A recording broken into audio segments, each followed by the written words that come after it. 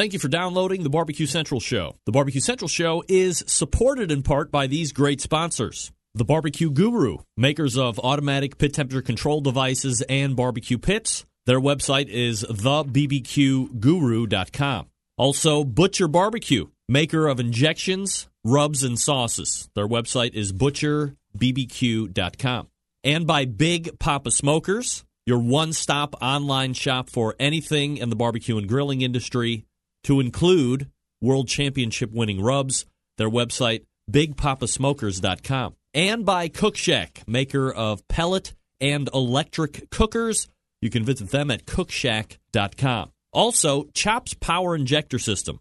3 different size injectors to choose from. Find out more at barbecuekansascity.com, and that's barbecue, BARBEQUE. And by Pit Barrel Cooker, one of the most unique and versatile cookers out there on the market. Visit them at pitbarrelcooker.com. And by Smithfield, the biggest name in pork, bringing you great opportunities this barbecue season. Get smoking with Smithfield and their grant program and committed cooks program. Learn more at smokinwithsmithfield.com. And by Green Mountain Grills, some of the finest pellet cookers on the market. Their website, greenmountaingrills.com.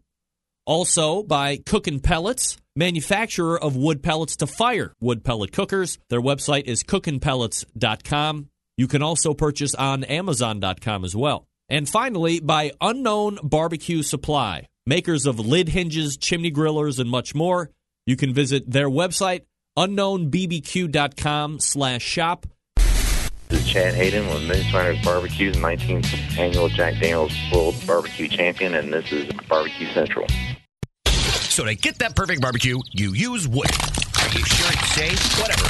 We put the lighter fluid on, strike the match, and... Oh, should we call the fire department? That might be a good idea.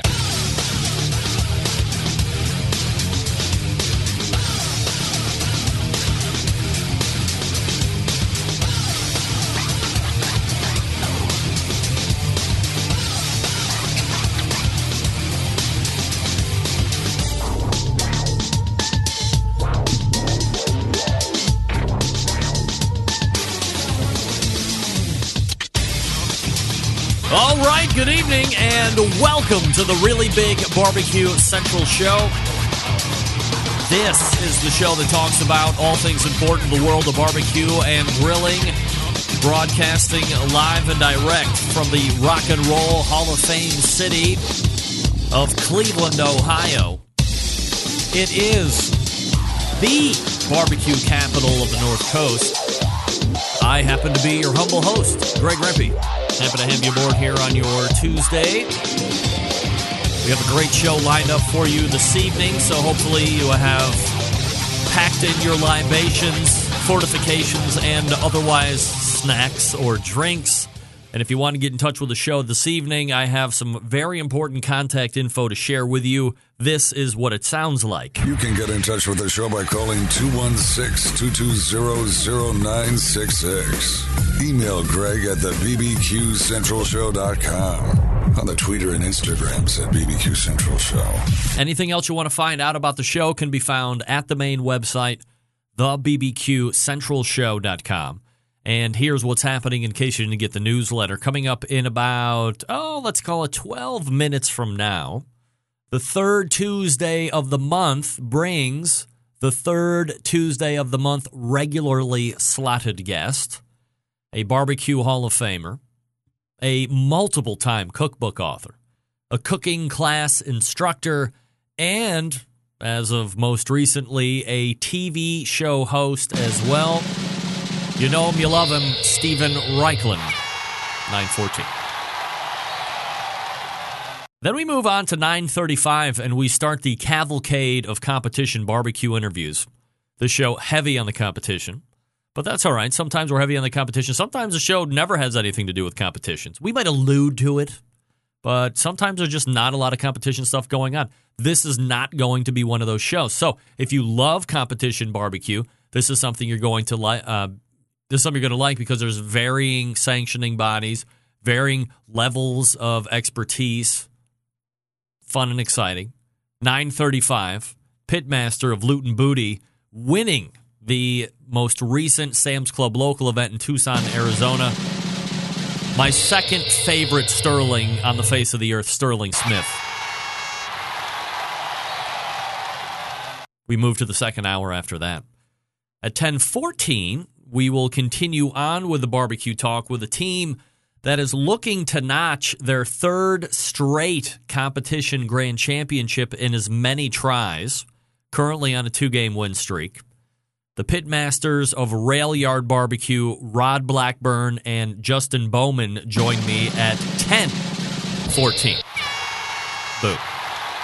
Boo. And then helping me close out the show, a guy well known in the Texas competition world, IBCA, of course. He gets into other stuff.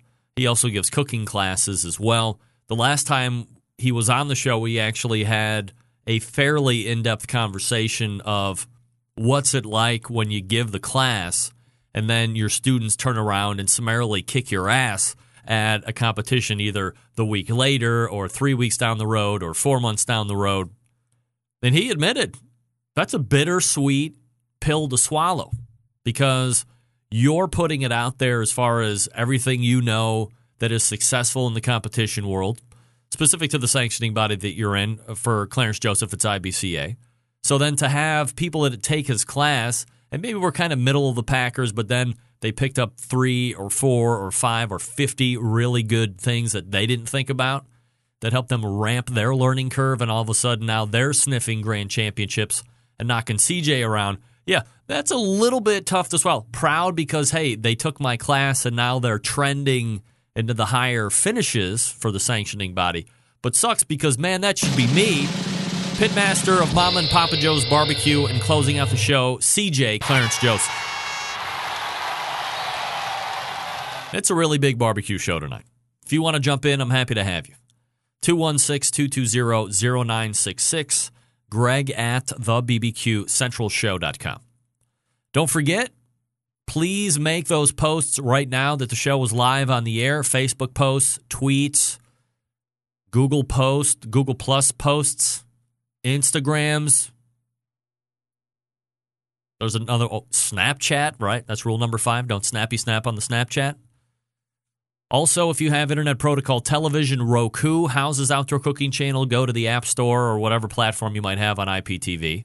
And if they have the Outdoor Cooking Channel app, download that. And then you can get a live stream option, and you can also get a host of all the other archives.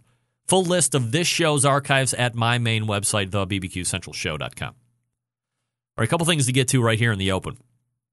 Lots of reaction to my sister and my parents taking over the show in the beginning of the second hour last week. And what does one really say about that? I don't know. Rarely is my show taken over. I'm not going to implicate any Russians or other malfeasance ne'er-do-wells or no-gooders as far as hacking into my show and taking it over.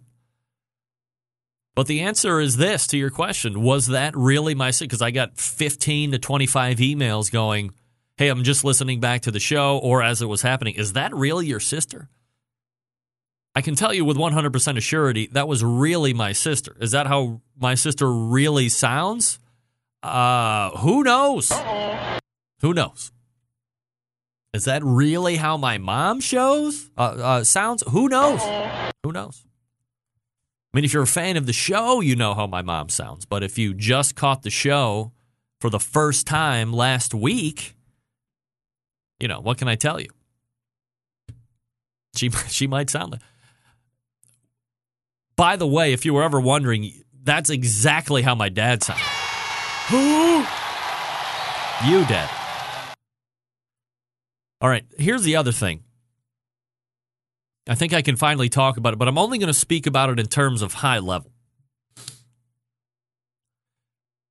For almost 2 years, and rule number 1 of the show, no names, please, and rule number 2 of the show, don't get hooked, which I will abide by here as I recount.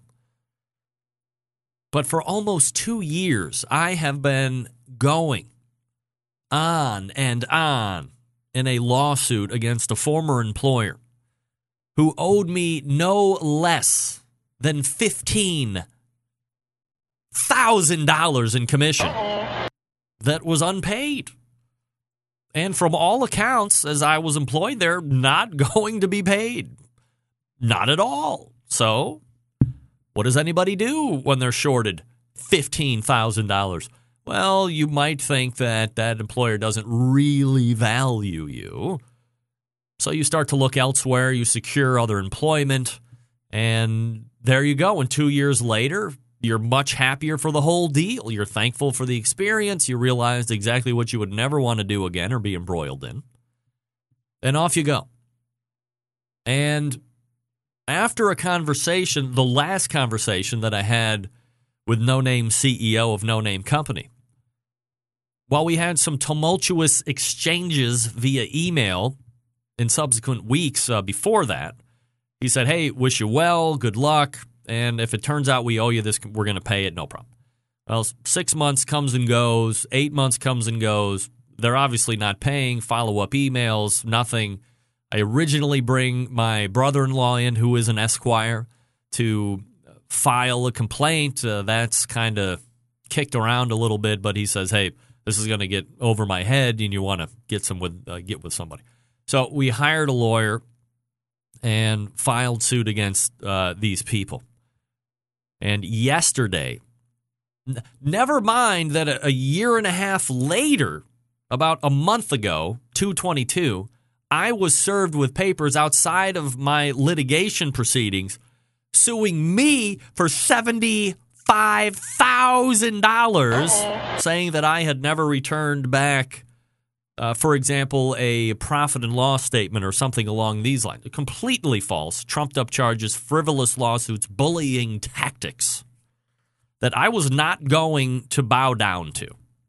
So we continued to fight it on. We eventually got that case dropped because it was complete bullshit. And yesterday we finally settled. And that's the thing that really pisses me off the most, is that in the end, I still had to settle for less than what I was rightfully owed. So there is no satisfaction. There's satisfaction in not being in litigation anymore, and it was just going on and on forever. But I think that's what it means when you settle. They don't feel like they won. I know I don't feel like I won. I got substantially less money than I expected to get. But now it's finally over, and now I can talk about it. But having been embroiled in that for 2 years, come on. The good news is they paid way more than $15,000 in legal fees. Guaranteed. All right, folks, let me talk to you quickly about the longest-running sponsor of the show, located in Warminster, Pennsylvania, the Barbecue Guru. If you've been thinking about automatic pit temperature control devices for your cookers, stop here. This is the company that started it all. They are the creators of this technology, so why are you going to buy from anybody else? If you're not familiar with how these little beauties work, I don't get into the minutia here on the show, but imagine a product that allows you to set your pit temperature, and one set keeps it running at that temperature all the way through the cook. Sound too good to be true? It's not. It's real life. You can take advantage of this technology today because maybe you're a busy working professional. Yes. Or perhaps you're constantly on the run with kids doing errands. Yes. Quite frankly, you don't have that time to sit around and tend pit temperatures. Come on. The Guru allows you to throw on a pork butt, a brisket, a couple slabs of ribs, all of that, and maybe even some chicken. Then you're off to do whatever it is you need to get done, and the Guru maintains that pit temperature you set it at. Number of different models to choose from. Some of the more popular ones to highlight. CyberQ Wi-Fi taking over the world, both in the backyard and the competition scene. Also, Party Q, easiest point of entry when it comes to pit temperature control devices. Self-contained package, runs on AA batteries, can go from kettle styles to bullet styles to ceramic styles. It's great. If you're in the market for a cooker, look no further than the revamped Onyx oven. It's been winning in competition circuits and in backyards for years and years. It's got a new look now. A little more heft, a little more capacity. Barbecue Guru has you hooked up. Of course, you know it's going to work seamlessly with all the Guru control devices. Here's the deal. Head on over to bbqguru.com. Check out their products. If you have any questions about what to order, call them directly.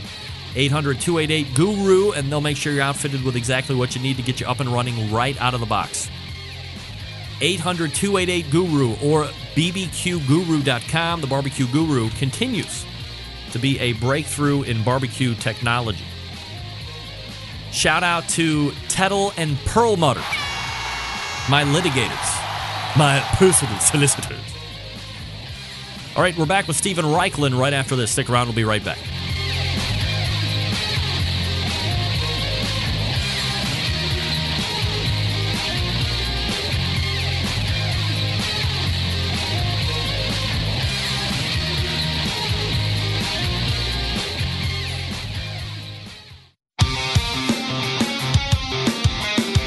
Broadcasting live from the Barbecue Central Radio Network studios in Cleveland, Ohio. You're listening to the Barbecue Central Radio Show. Once again, here's your host, Greg Rempe. All right, welcome back to the show. You love barbecue. You love to compete. You love to win. Do all three with Smithfield. From 1938, Smithfield has been producing high-quality fresh pork products, and they invite you to get smoking with Smithfield. Are you an organizer of a nonprofit, community, or sanctioned barbecue event? Apply for the new grant program that helps competitions across the U.S. with resources and prize money, but that's not all. If you're a competitive barbecuer, you can join the Committed Cooks program. Members who commit to cooking with premium hand-trimmed Smithfield pork receive swag and other great prizes. Here's what you do. You head on over to the website, SmokinWithSmithfield.com. That's SmokinWithSmithfield.com. You get all the information. Emily Detweiler will be on this show next week to talk about the Committed Cooks program a little bit more, because a lot of people had questions in regards to how that was being set up and what you were going to be getting, all that stuff. So we'll talk about that with Emily Detweiler next week, and we continue to appreciate their sponsorship of the show. All right, my first guest is seen the third Tuesday of each month on this show. A 2015 Barbecue Hall of Fame inductee, a TV show host, a barbecue cooking class instructor, multiple-time author. We welcome back Mr. Barbecue Bible himself, Steven Raichlen. Good. Well, at any rate, hi, Greg. Whelks, which are kind of seafood. We got rockfish, which is a local fish from Santa Barbara. Did my audio go out? You still with me? Oh yeah, I've never heard of whelks before. Yeah, well, I'd had sea urchin, but I never grilled them. We did our first field piece. We did these monster veal chops, which are flambéed with rosemary at the end. It was a really cool shoot. And I've been working with most of the crew for 10 years now, so we get together once a year for 2 weeks. It's like a family reunion. And I got to tip my metaphorical hat to these guys and gals because, we start at 6:30 in the morning. Several mornings it was 29 degrees on the set. There was ice on the set. We had to scrape off the work table. Wow. And then it can rise to 85 degrees in the afternoon. So tremendous temperature swings, but everybody was with me every single minute of the shoot. And this is like Southern California or more like Northern? Well, it's about 45 minutes north of Santa Barbara. So definitely Southern California, but definitely not Los Angeles weather. So, I mean, you're not unused to shooting out on the left coast when you're doing the Project Smoke shoots. Have you encountered ice in the morning before? Is that like standard fare for you? Nah, it gets cold, but we've never had ice before. All right. And, I don't know if your listeners know, but I'm from Miami, so that is definitely not something that I'm used to. Is it something that you had to account for in the planning, and does it screw with anything as far as logistics or what the setup is that day, or not so much? It just makes it a little bit more painful for me. I mean, all the crew can wear parkas and hats and wool gloves and all, but, I'm supposed to look a little bit like it's summertime in the show. So if you look closely, you'll see I'm very bundled up. I've got, some days I was wearing 4 layers. One of the most important jobs on the set is that of fire wrangler. And the fire wrangler, that's the team that keeps the grills fired up. So we get them to bring chimney starters on the set right in the, first thing in the morning to try and keep some semblance of warmth. But it's all outdoors. They don't stack 10 lighter chimneys just around you outside a camera to give you some radiant heat circle or anything like that? Well, we can do that when we're not taping, but once we're taping, you see all that smoke and fire coming up, and it definitely looks unnatural. It was it's really fun, and we kind of pushed the envelope for me a little bit. We did a field piece where we went to a local restaurant and joined in the grilling with a very, very famous restaurant in those parts called the Hitching Post. Maybe some of your listeners have been there. They use a Santa Maria style grill, which has the grate that raises and lowers on a flywheel, cooking over red oak, exclusively red oak. We did, we had our brisket show because you always have to do brisket. You always have to do ribs. But we did a lot more grilling this season, which was fun. Do you I remember, I think the first interview that we ever did on this show, I had asked you at that point, were you more comfortable in front of a grill than you are in a smoker? And, I mean, that was a dozen years ago, and you said at that point, you were a little bit more comfortable in front of a grill than a smoker. But I imagine fast forward 12 years from now, you're probably feeling equally as efficient with all the barbecue stuff that you've done over the last handful of years. Yeah, well, absolutely. I mean, after writing Project Smoke, I'm pretty comfortable with any smoker you put in front of me. And, in fact, we had a very wide range of smokers. We had a beautiful wood-burning rotisserie, Kalamazoo wood-burning rotisserie that we did those giant beef plate ribs on. Comes out completely different than in a smoker. We had a new grill this year called an Art Flame, which is a combination plancha grill, wood-burning grill and plancha. So it's great for seafood. That was pretty interesting. We had our big Yoder smokers on the set as always. We had some favorites. We had we used the new Weber Charcoal Summit. We used we had kettle grills. We had bullet smokers. We had electric smokers. We used the Bradley electric smoker. We had pellet smokers. It was really if I'm the kind of guy that my vision of heaven is like to be in a hardware store, or grill store, and that's definitely what Project Smoke was like. Are you, or is the show approached by different grill manufacturers to say, will you use my grill? I mean, I would imagine it's got to be a significant bump for them as far as getting FaceTime with a guy like Steven Raichlen cooking on them, or do you go out and say, hey, I would love to be cooking on these grills, make it happen? How does that portion of the show happen? Well, we really steer the grills on the show in terms of the menu and, more importantly, the lesson plan that I have. So when I'm thinking about 13 shows, I'm thinking about I want people to know how to smoke on charcoal, how to smoke on a pellet grill, how to smoke on an electric smoker. I want people to see me burning only wood. I want people to see me burning charcoal. And gradually, the menus evolve that way. I mean, we try and stay very true to local food. You don't think of Southern California as beef country, but we were definitely in the heart of beef country.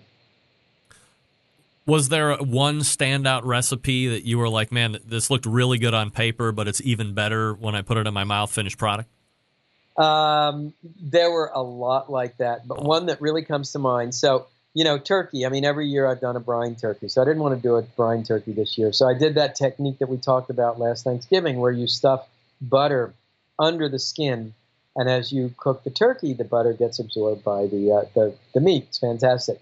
Well, the week before the shoot, we hooked up with an Oregon truffle and mushroom guy, and he sent in Oregon truffles. Now, truffles are those subterranean golf ball size fungi that have an otherworldly flavor. I mean, once you taste them, you'll remember the flavor for the rest of your life.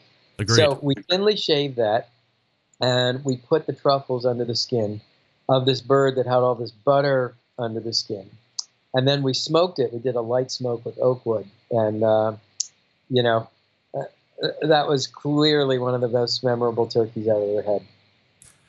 I got a close-up Project Smoke 3 shoot for me. Obviously you said it was your favorite shoot to date. Yeah. When does it start to hit the television screens for us? So we will launch on Memorial Day weekend. For your listeners, ask your local PBS station when it'll be airing. And, and be sure to ask, because that's always good for us when a lot of people ask for the show.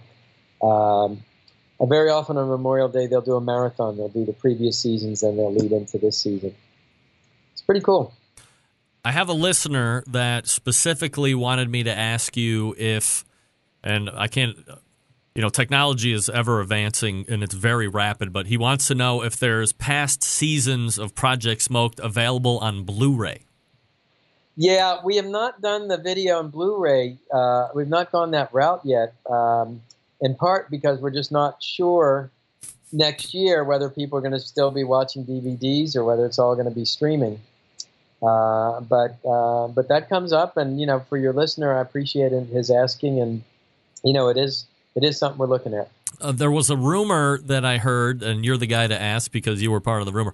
Obviously, you have a line of very successful grilling and barbecue products. Are you coming out with a new line of rubs?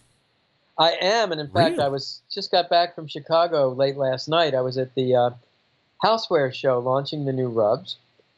It's called Project Smoke Rubs, and a few of them will be familiar to people that knew the old rubs, like the basic barbecue rub has morphed into a smoky Kansas City rub.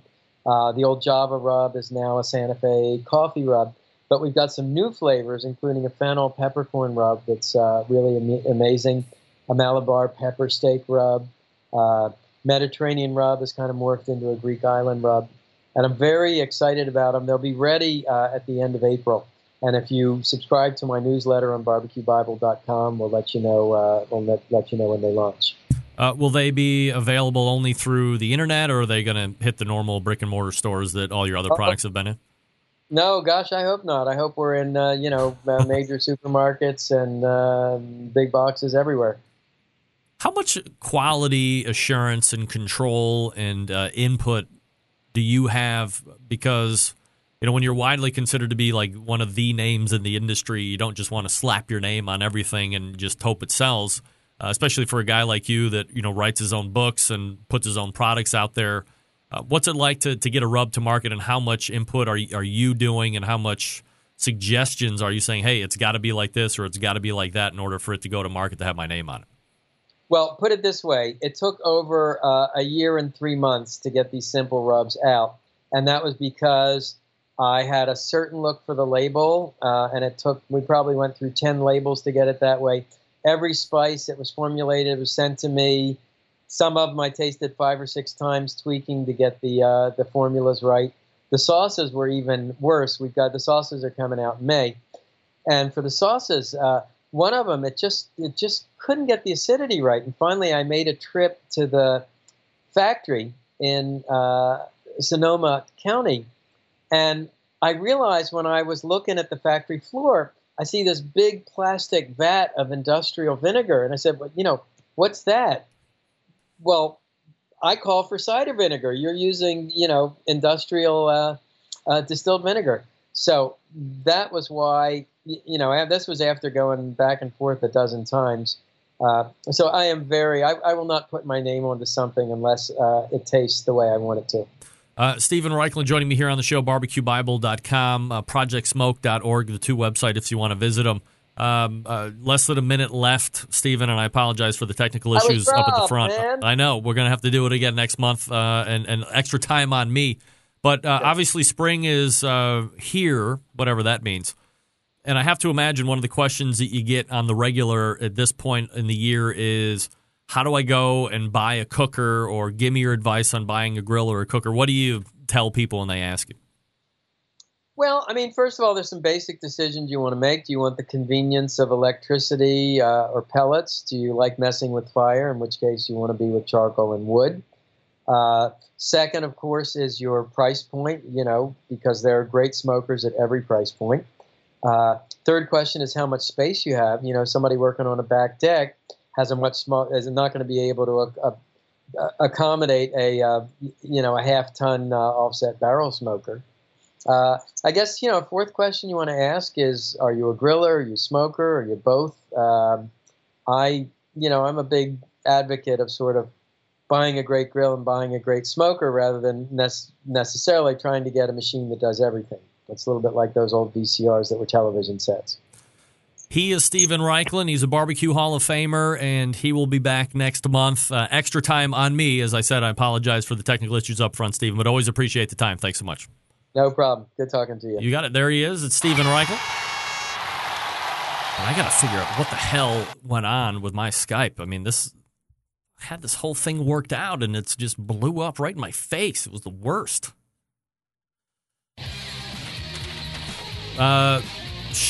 Sterling Smith, be prepared to have a terrible segment. No, not by any fault of you, by the way. But maybe me. Could be me. I'm going to try and go back and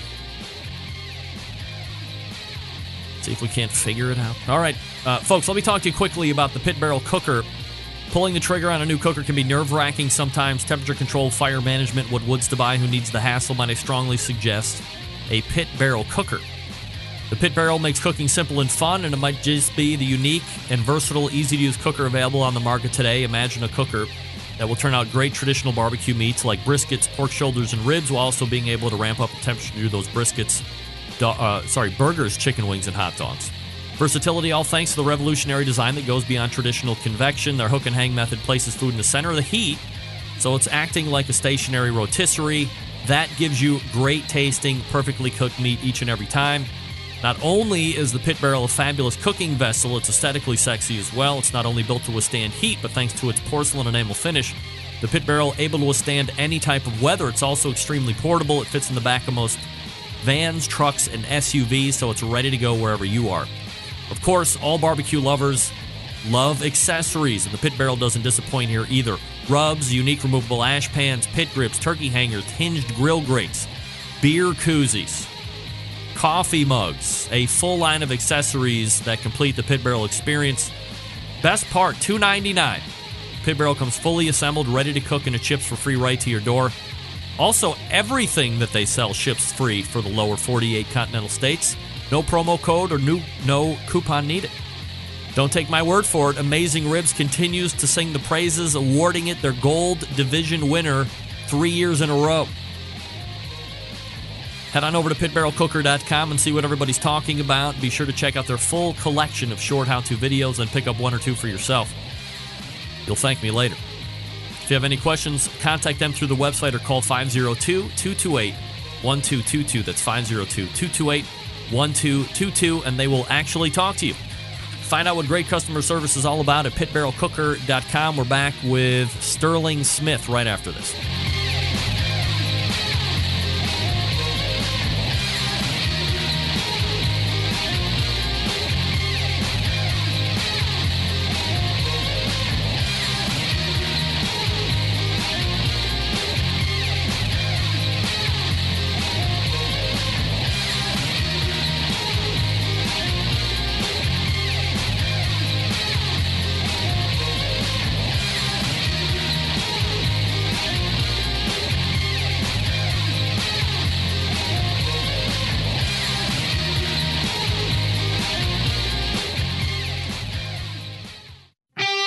Ready to get on the air? Call 216-220-0966.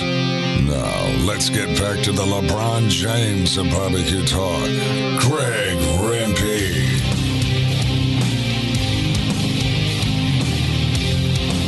All right, welcome back. This portion of the show being brought to you by Green Mountain Grills, manufacturers of some of the best pellet cookers out there on the market today. If you're looking for a big cooker to house a lot of food, they got one for you. Something medium-sized, they got you covered. Also, something to take on tailgates, they got you covered there too. They can also supply you with wood pellets to fire those cookers. Yeah, baby. Go to greenmountaingrills.com. That's greenmountaingrills.com. You'll love your Green Mountain Grill. I love my Green Mountain Grill. Everybody loves Green Mountain Grills. There you go. This is exactly why I don't have this particular sound card, so whatever, it doesn't matter. Sterling Smith, how are you, buddy? Excellent. How are you? Oh, God, suffering. I wish I knew what the hell. Yeah, I can. I don't know exactly what the hell happened with my man Steven Reichlin, but what can I tell you? Here we are, ready to go. Here we go. All right, so let me talk to you quickly. You know, before this past weekend, you've seen success at this particular Tucson, Arizona National Pro Barbecue Tour presented by Sam's Club event. We did an interview in 2015 after you had won. You'd also won it in 2014 back-to-back. So Tucson's been a pretty good place in terms of Sam's Club for loot and booty, right?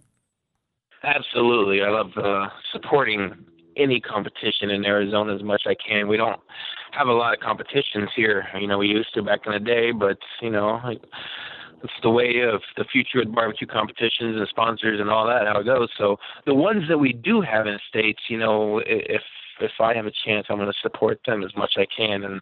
And Tucson Sam's Club is an amazing competition. The KCBS and Michael McDermott run an amazing tour throughout the country, and being involved in that Sam's Club, it's always run smoothly. Everything is fine. We always have what we need, and the Sam's Club is a great partner.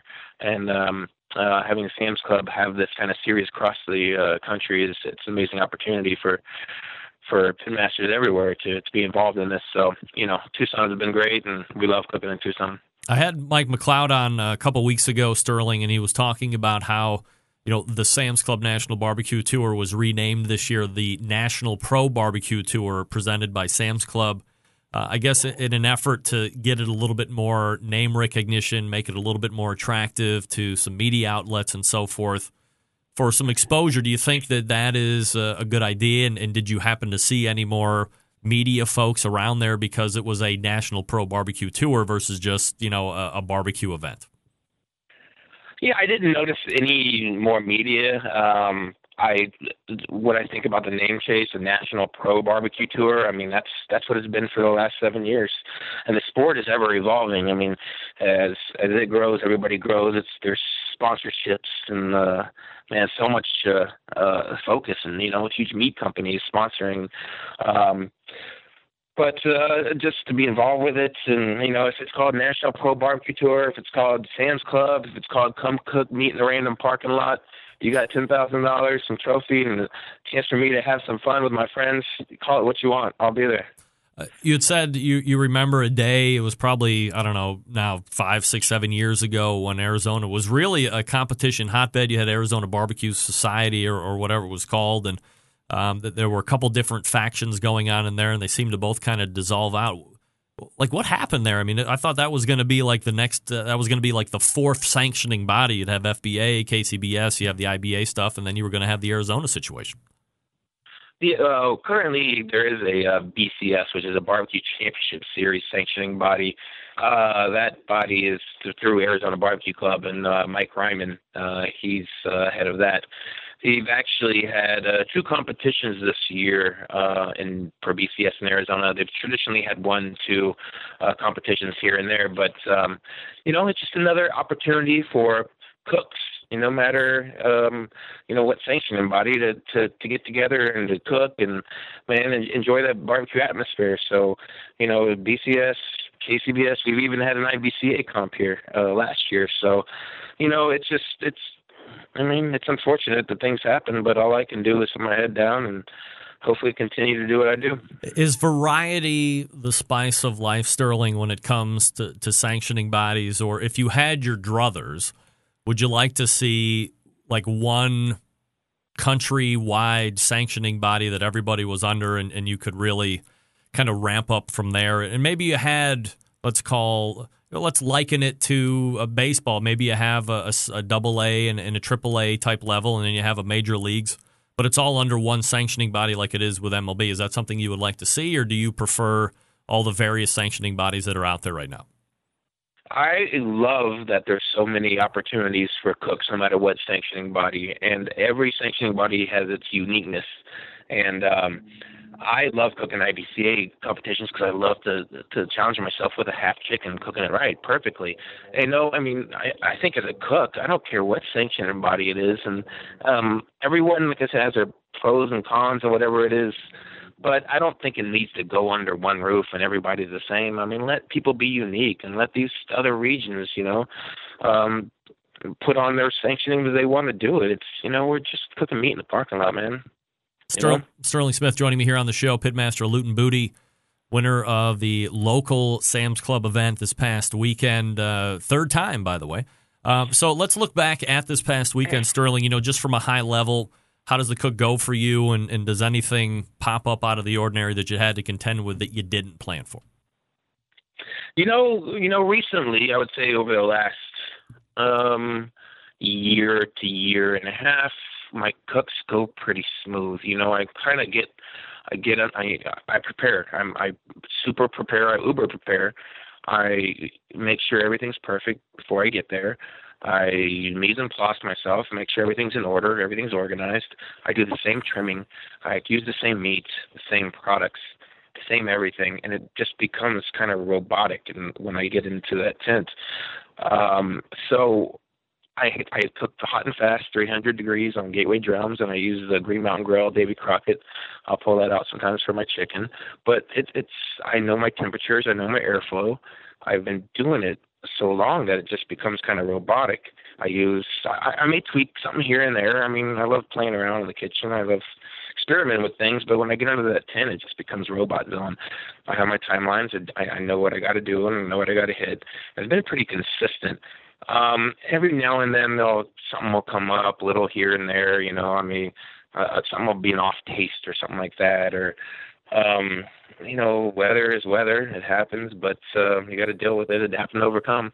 But you know, it's been pretty robotic. I mean, my cooks have been pretty smooth. I haven't had difficulty with any timelines or anything. So everything's kind of been just.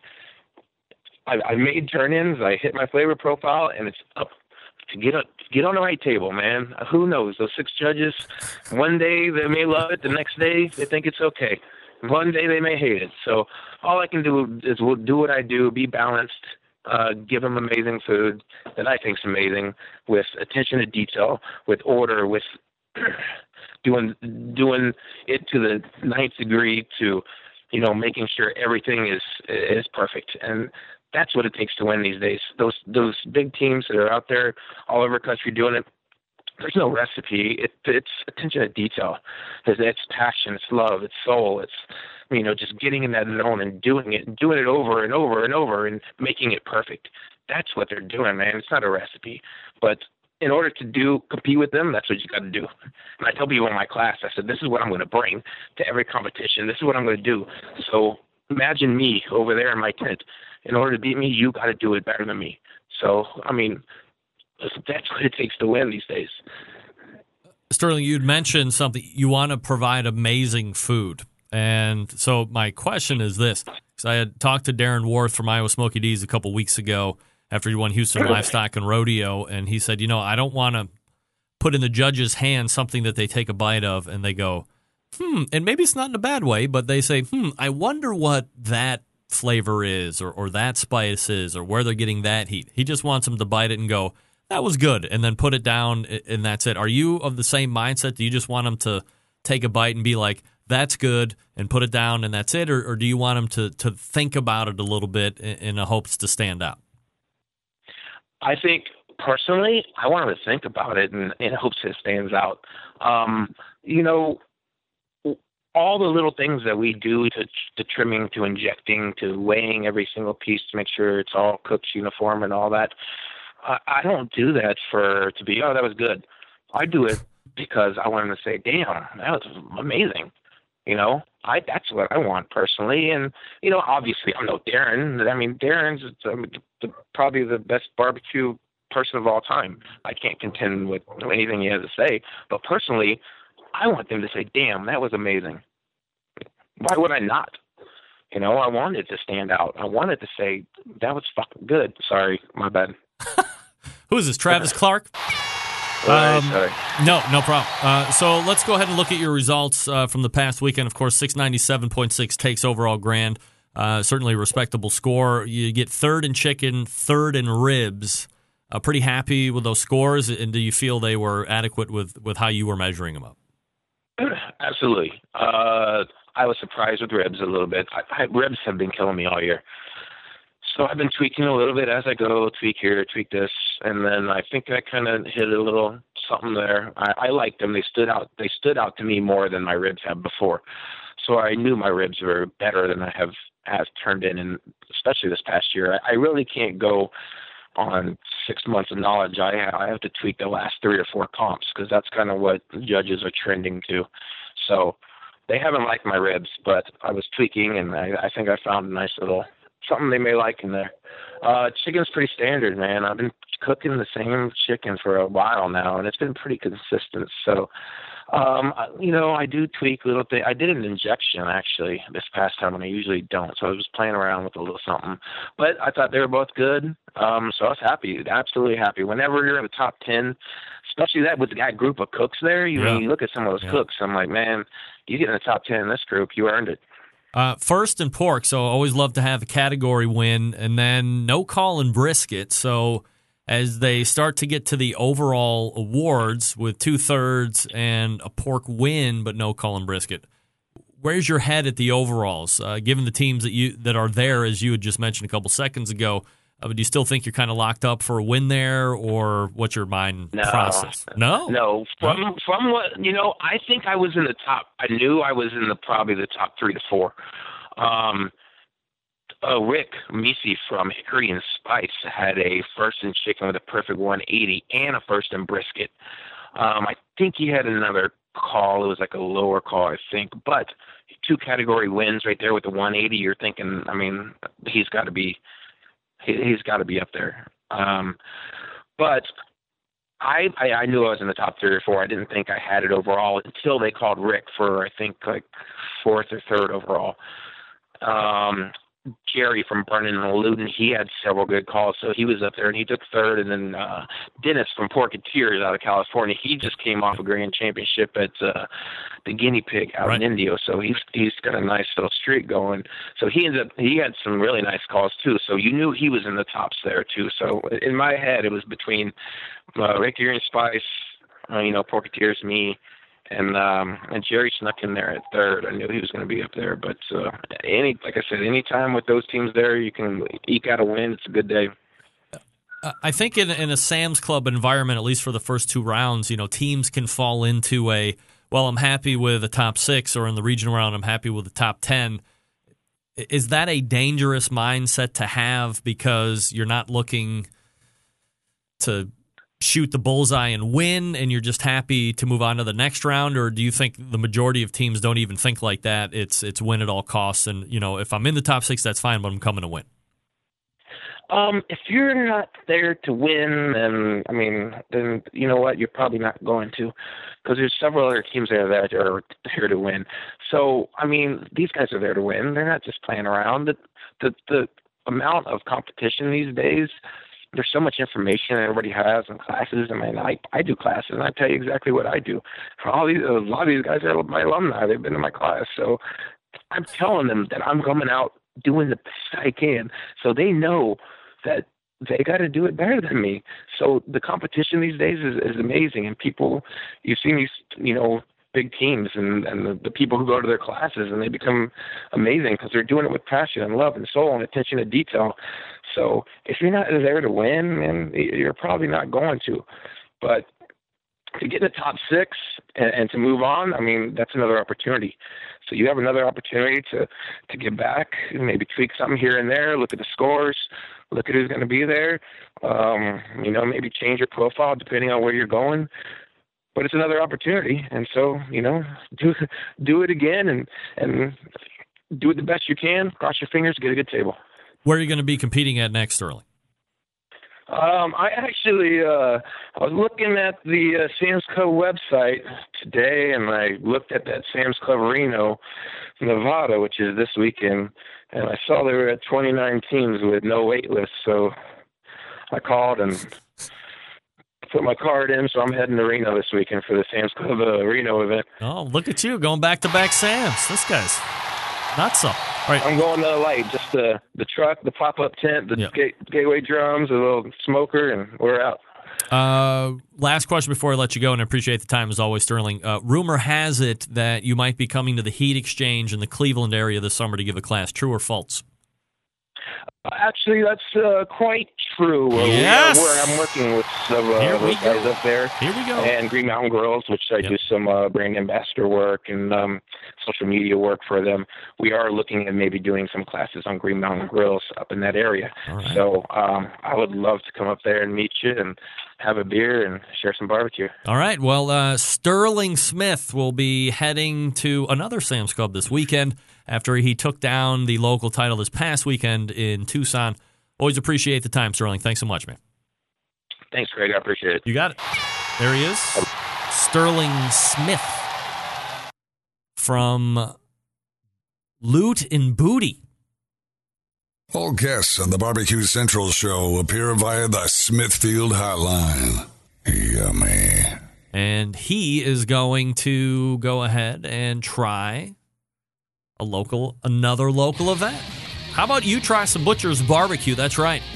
No better or easier way to step up the barbecue and grilling game than with a little Butcher's Barbecue, or a lot.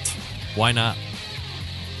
We all know Butcher's is well known for the injections, the porks, the beef, the poultries, a couple different porks. Prime injection.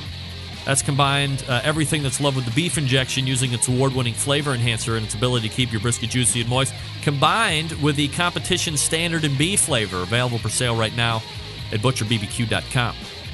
Now, you want the go-to rubs and sauces, no problem. They got the standby rubs or the flagship rubs, the steak and brisket and the honey rub.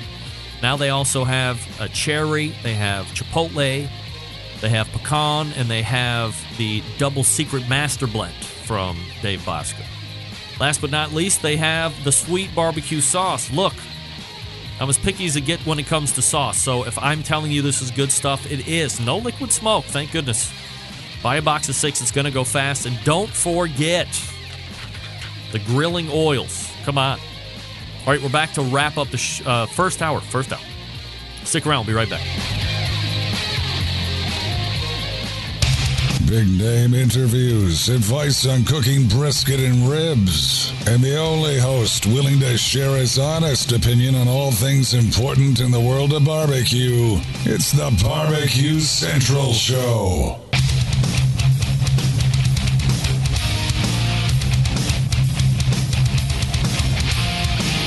All right, welcome back. This portion being brought to you by CookingPellets.com, your number one source for quality wood pellets for all your pellet-driven cookers.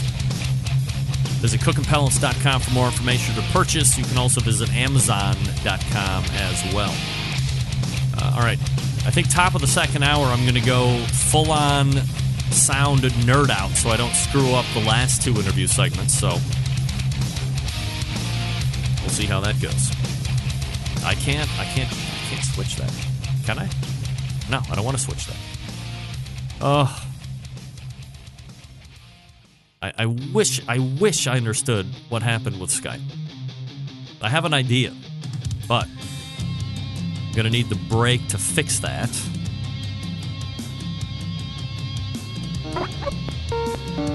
All right. Well, I think I might have figured it out here, so give me a couple minutes here. I'm going to unplug my sound capture card, replug it in, see if we can't reboot the sound that's going to Skype.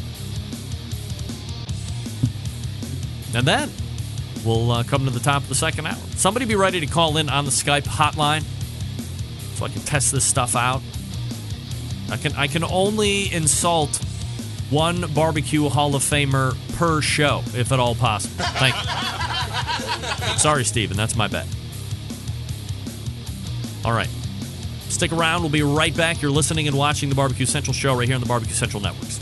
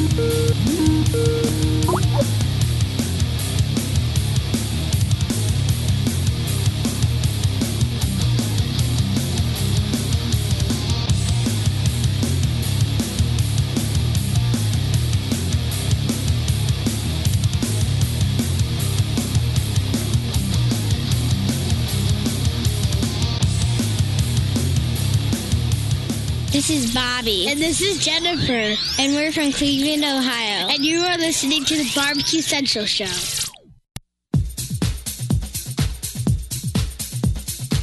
Happy to have you aboard here for the Really Big Barbecue Show. Boing. We cook because we have to, and we grill because we want to. Hit me. Fine, how's it going? You have a great show. I'm a big fan. Boing. So what seems to be the problem here? This man looks like he's dead, and he's in the crackle. Sean Bono. It's all about the Sean Bono, dude. Succulent fish. What? He ate 2 feet for wiener. Now listen, Lavernius, shut your face. I'm shaking like a dog shit peach seeds. We have top men working on it right now. Top men. All right, just like that, we are into the second hour. Oh, he was there. He's gone. I was getting to you, John. I just was right at the top. Hey, you have found the Barbecue Central Show. We talk about a lot of things that have to do with barbecue and grilling here on this show. We broadcast live and direct from the Rock and Roll Hall of Fame city of Cleveland, Ohio. It is the barbecue capital of the North Coast. And I, for one, certainly appreciate you taking time out to join me. Should you see fit to join in on the show tonight? In fact, I would encourage somebody to call in. Here's how you get in. You can get in touch with the show by calling 216-220-0966. Email Greg at the bbqcentralshow.com. On the Twitter and Instagrams at BBQ Central Show. All right, so Evan Krim, Sterling did sound good because I switched the sound card that he was being dragged through originally. Well, it was actually through the one that was being dragged through Steven Reichlin, and then I switched, and then it sounded okay. But now I realize, I guess, what the issue was. So let's race to the hotline and welcome grilling celebrity John Dawson to the show. John, how are you, buddy? I am better than I deserve, man. But your audio, at least on my end on Skype, which is admittedly 3G, is pretty robotic and garbly. 3G? You don't have Cat 6? No, dude. I'm out in the hinterlands. What's a hinterland?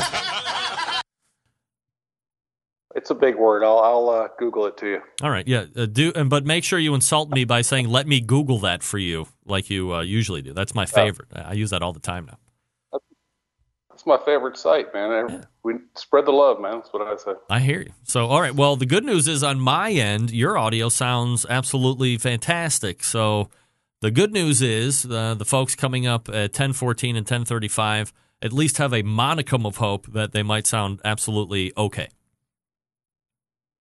Yeah, I mean, your audio actually got a lot better after you applied the whatever fix you did. I mean, it went from bad on the guest side, and then it went from good on the guest side to bad on your side, and then it went good all the way around. So you sound great to me, too. So I think you're golden. All right. John, you are a gentleman, and thank you for calling in.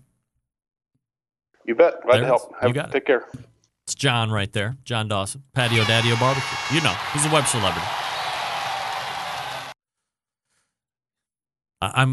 Of course, I am concerned that John said that the guest audio got better and then mine got crappy. If anything, the guest should always be crappy and mine should be superior.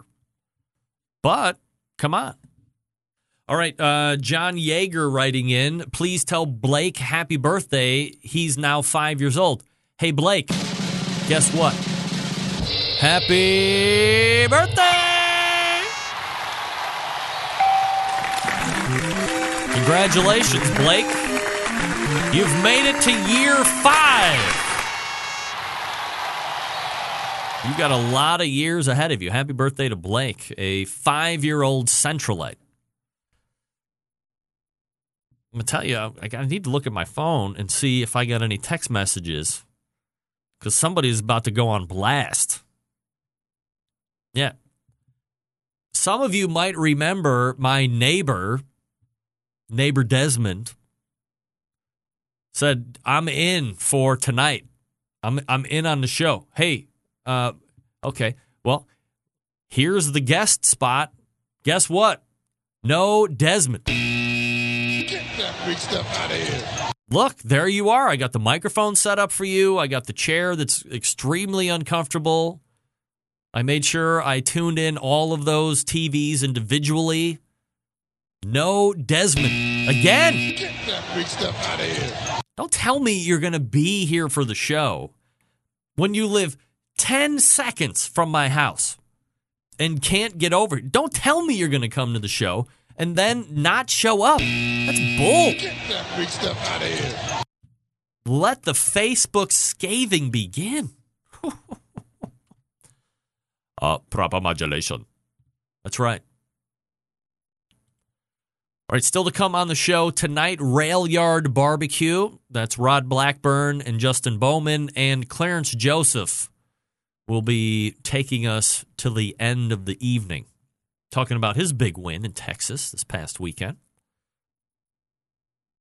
All right, if you want to get in the show tonight, 216-220-0966, the email Greg at thebbqcentralshow.com. We are now officially 100% out of horse meat T-shirts.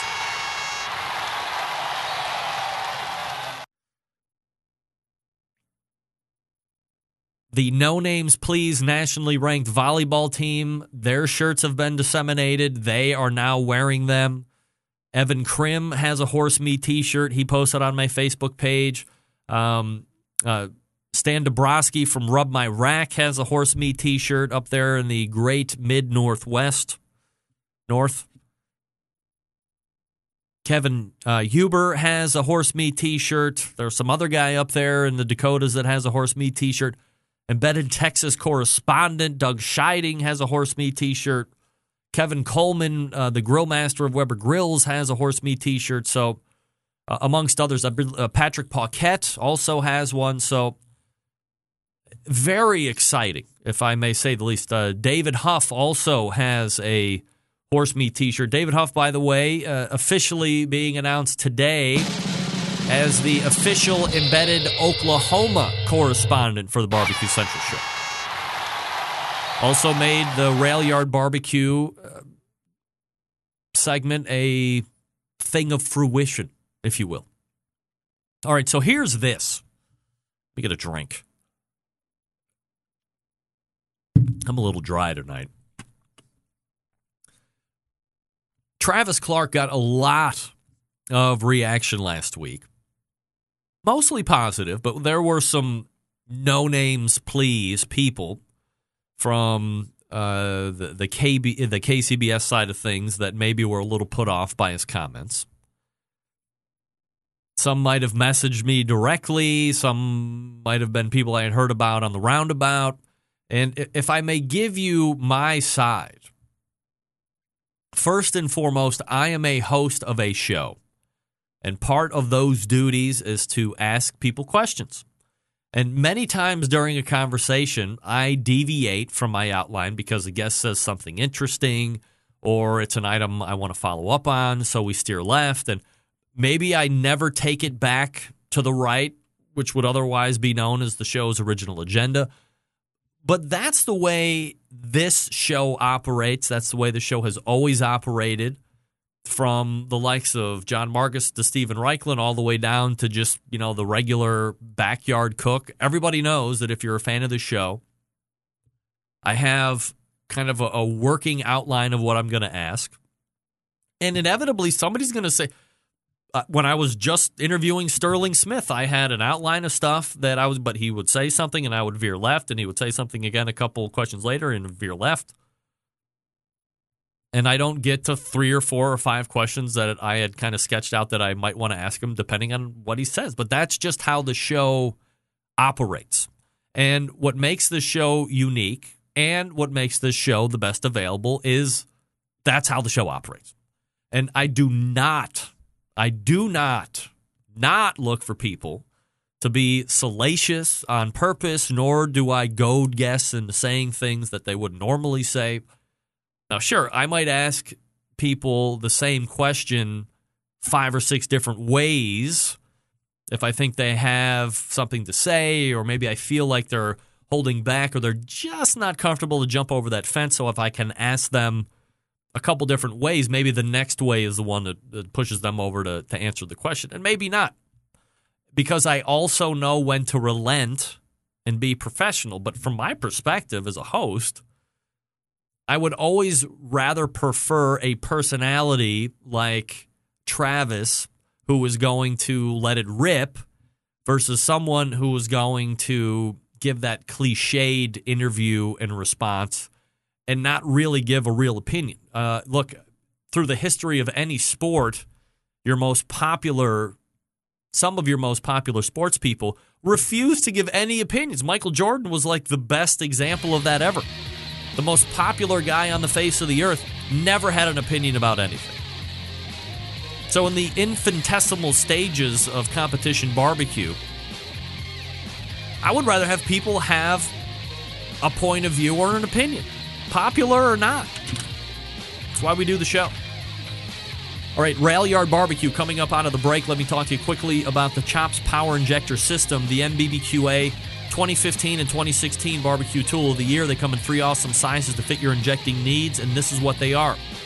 The number one seller is the half-gallon Chops Power Injector System. It's designed for competitions or to pump up the backyard warrior like me.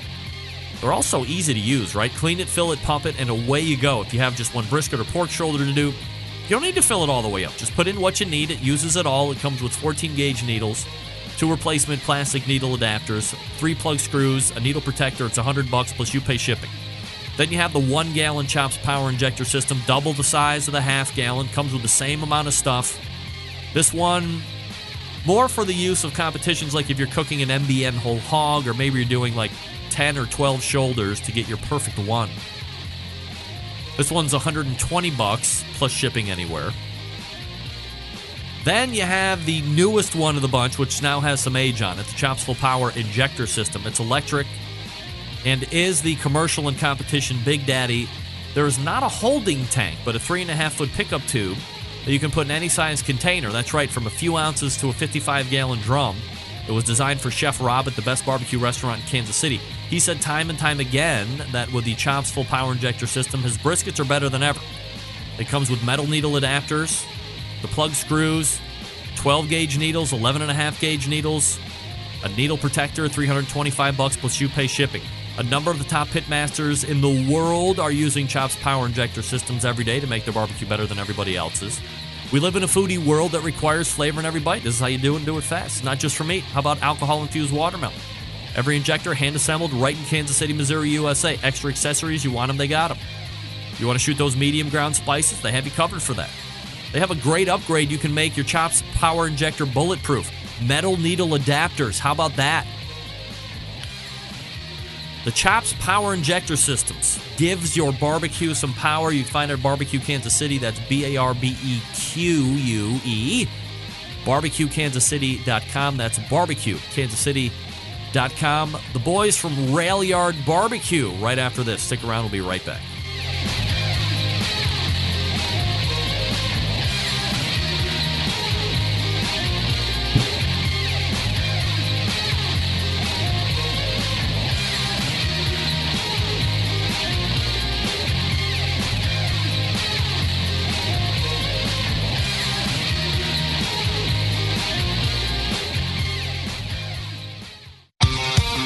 The only show giving you a monthly visit from a doctor of barbecue. A man actually named Meathead. The author of a barbecue Bible. Bloggers, reviewers, competitors, and manufacturers by the dozens. It's the Barbecue Central Show. Once again, here's your host, Greg Rempe. All right, this segment being brought to you by Unknown Smoker Accessories, purveyors of made-in-the-USA stainless steel barbecue and smoker lid hinges, barbecue accessory hangers, rocket hop chimney grillers, and heavy-duty aluminum foil dispensers. The fine products from Unknown Smoker Accessories keep your gear where it needs to be. At arm's length and ready for battle. By the way, the rocket hot chimney griller also available for sale right now at BigPapaSmokers.com. Huh? Yes. Once again, showing that partnership is good, and it doesn't always have to be about competition. Of course, if you want to, you can still buy all of the Unknown Smoker accessories at unknownbbq.com/shop. That's unknownbbq.com/shop. So congratulations to Jason Whitcomb and kind of partnering up with one Sterling Ball over at Big Pop Smokers on those rocket hot chimney grillers. Very exciting. All right, my first guests in the second hour are riding a 2-contest winning streak, looking to make it 3 in a row this coming weekend in Shawnee, Oklahoma. Appearing on this show the Tuesday before a cook, as we all know, Show Karma does attach, basically locking down the event for them. So merely a formality showing up this coming weekend.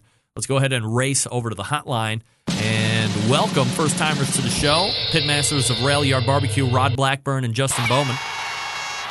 Gentlemen, thanks for joining me this evening. Absolutely fantastic to have you.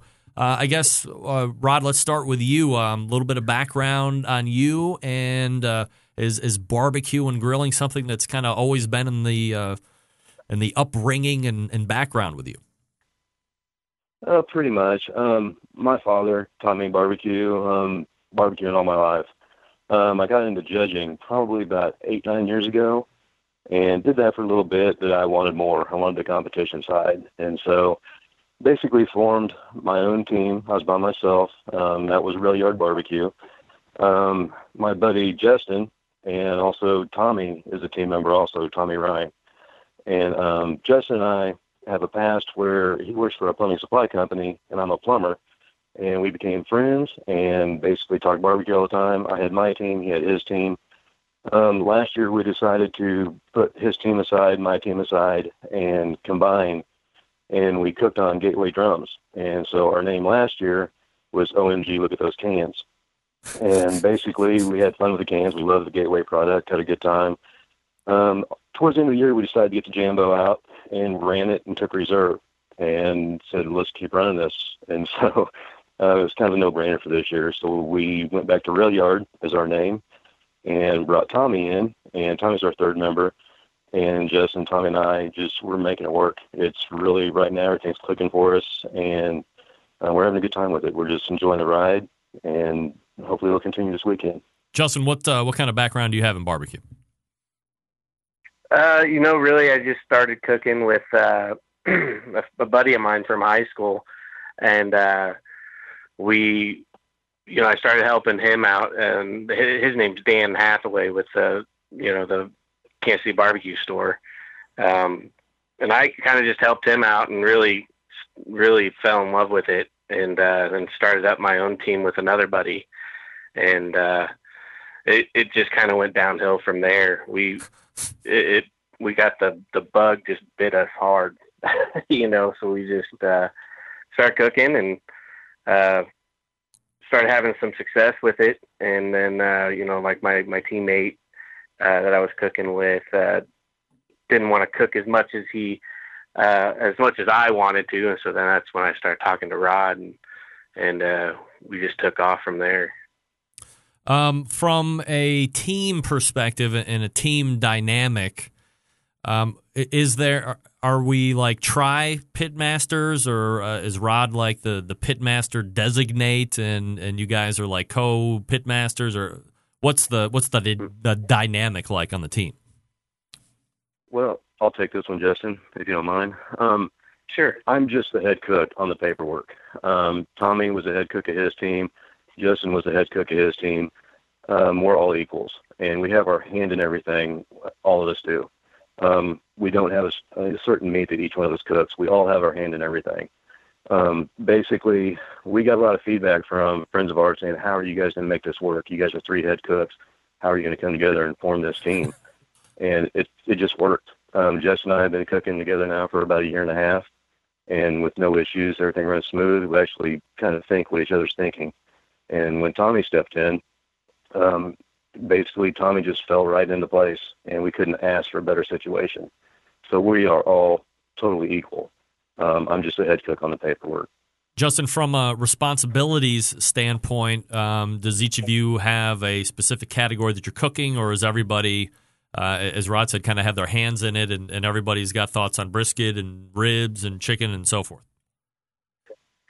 Yeah, we all have a hand in everything. We don't veer from our game plan unless we all agree on it. And usually that takes a couple weeks of something not working before we are ready to abandon anything. But, you know, we all have our say and we talk everything over, you know, so yeah, from that standpoint, you know, we all have our hand in everything. When it comes to prepping, we kind of separate everything out. You know, Rod has his things that he goes and looks for meat. You know, he looks for the pork, and then he trims our brisket and our pork butts out. And then Tommy gets our ribs, and then I do the chicken. Chicken's always kind of been my favorite. And so I like to trim out the chicken, and I'm afraid to let anybody else do it. I'm kind of superstitious, and so I don't let anybody touch it. But yeah, no, we all have our hands in everything.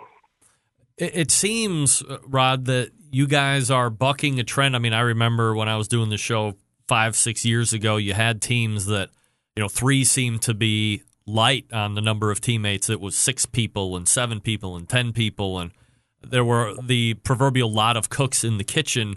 But over the last handful of years, you've seen it trimmed down to where it might be a husband and wife, or, you know, now there's even a lot of people that are just out there doing it all by themselves and really scaling back. I don't know if you can translate that evolution and saying, well, that maybe they weren't having as much success or anything like that, but you guys do seem to be bucking a trend where you have not only 3 people on the team, but 3 legitimate pitmasters all under the same roof. Yeah, and I believe that's what's really working for us. Tommy is kind of our guy that keeps us in line. I mean, when it's time to, you know, trim chicken or season chicken, Tommy's telling us. We all run everything by each other 2 or 3 times. We're always talking to each other, and it's really working for us. I come from where it was just a solo team with me. I had some help, but basically it was just help set up and tear down, where I was doing everything. And it was just, I would come home exhausted. And I don't see how some of these guys do it because I rely so much on Justin and Tommy, and it's really working for us.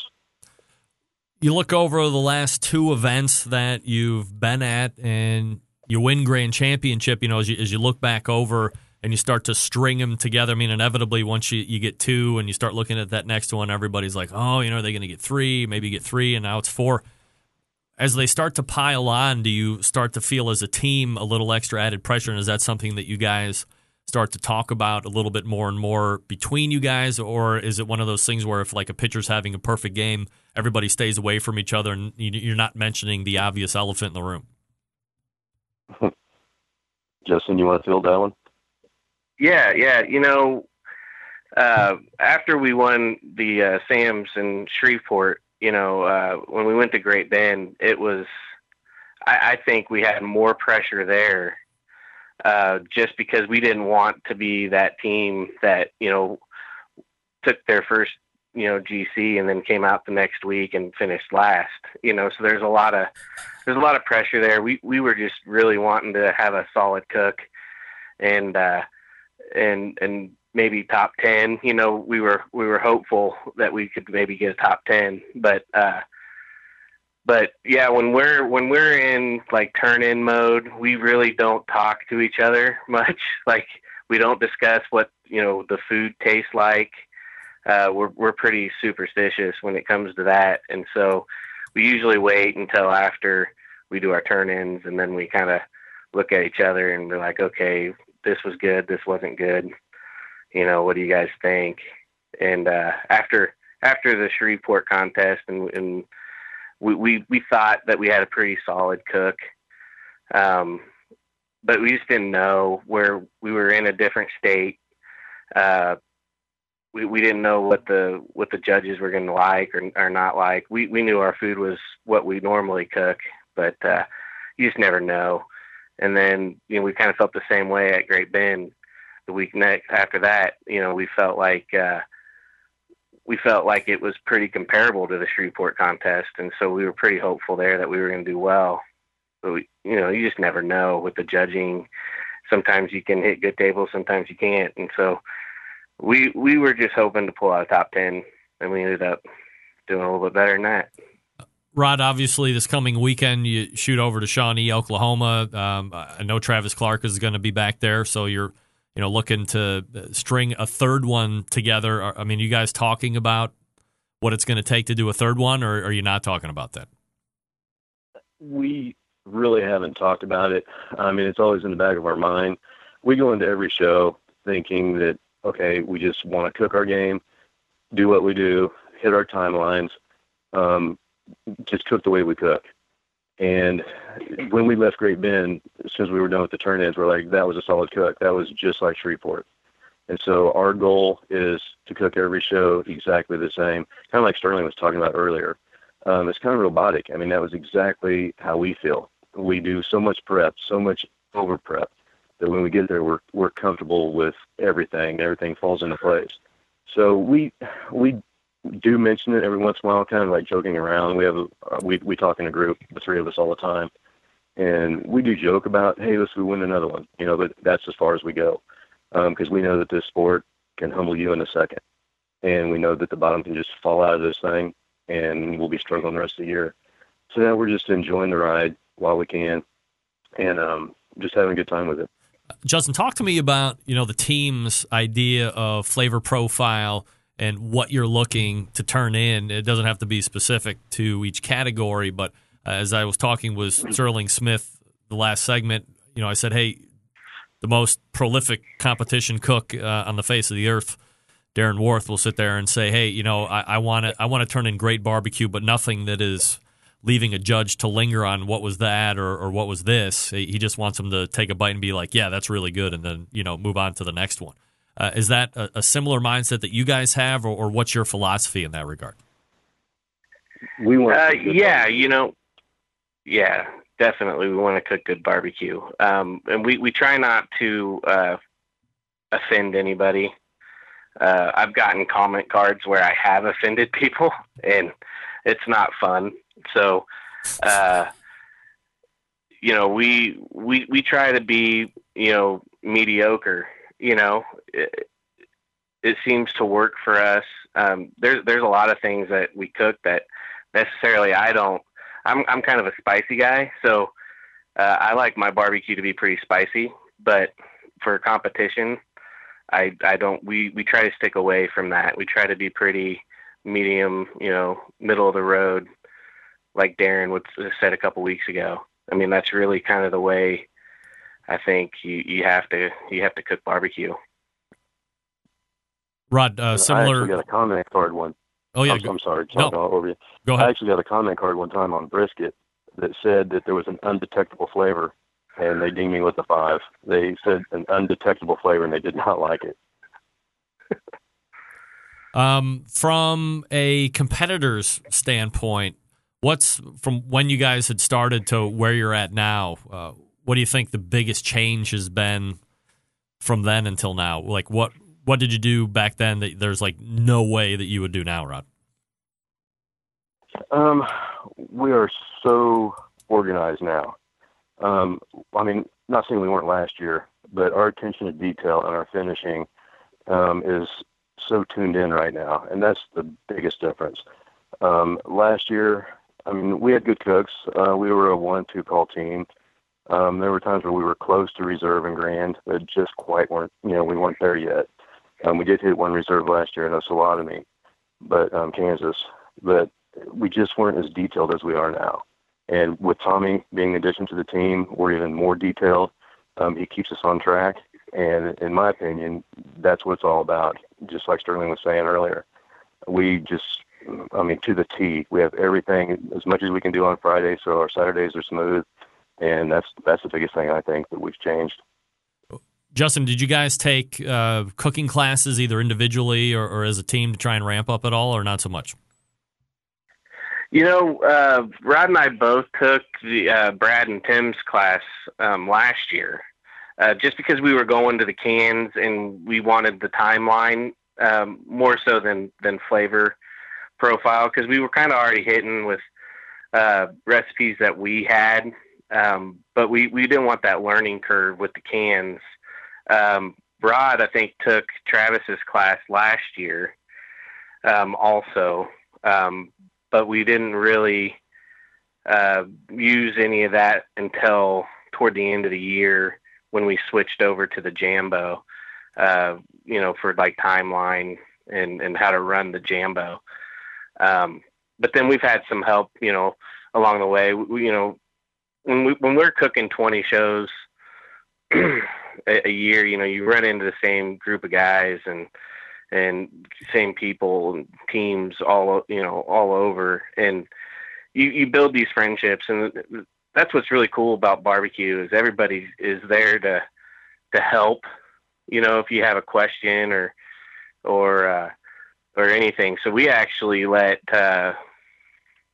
Ryan Murphy with Dirt Road use Rod's cooker last year while his was getting mounted to his trailer, and he cooked on it on the Jambo more than we did. And so when we cooked with him in Osawatomie, we cooked right next door to him, and he kind of helped us out on meat placement. He's like, man, this thing likes to run at this temperature, you need to put your meat here. Mm-hmm. And then it just kind of went downhill from there. But yeah, everybody helps everybody in this sport, and you can't a lot of this stuff you pick up stuff from everybody, so it's kind of cool. Obviously, Shawnee is the next destination, looking for 3 in a row. Rod, give me a percentage of chance, greater than 80% or less than 50% you go back to back to back. Oh boy, you're gonna jinx me here. You can answer this one. I would say about let's go. How about 75%? Oh yeah, here we go. If you've never listened to the show, the Barbecue Central show, karma attaches, so it's pretty much a guaranteed victory. But we never like to oversell that, of course. But this is Rod Blackburn and Justin Bowman from Rail Yard Barbecue, as I just mentioned, looking for 3 wins in a row this coming weekend in Shawnee, Oklahoma. Guys, really appreciate the time tonight. Thanks so much. Thanks, Greg. Thank you. You got it. Rail Yard Barbecue, baby. Yeah. Awesome. And now let the mania begin of me being a kook. I would love to sit here and say, well, first of all, we all know that I would never compete. If I did. I did once in a rib contest. But that, I guess, doesn't count. That was only one meat. But I would love to sit here and say that I would really like to have multiple pitmasters. But I don't have the ability to allow people to potentially dictate how my team does, because my brain doesn't work like that. I would love to. I sit in therapy twice a week trying to be a more better person to take help. But in the end, it all falls on me, I feel. So I have to gut through and work through and grind and get the end result, because if I don't, it will drive me nuts.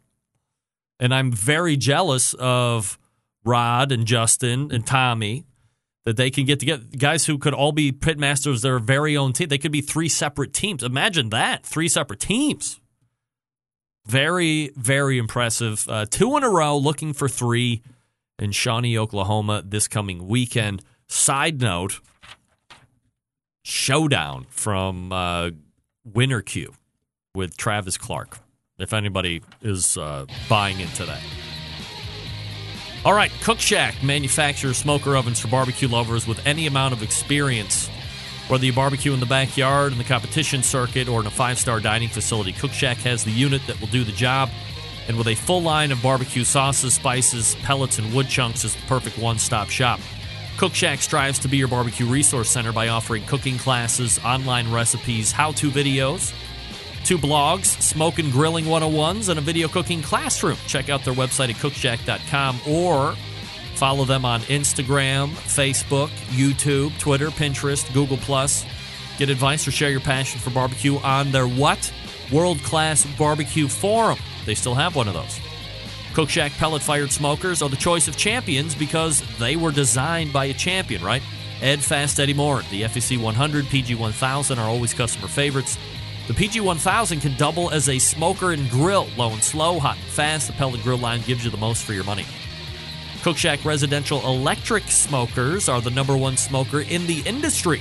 High quality, high durability, high versatility. Anything you can cook in your oven, you can make in a Cookshack. Passion and dedication drives Cookshack's manufacturing, with quality always being at the forefront.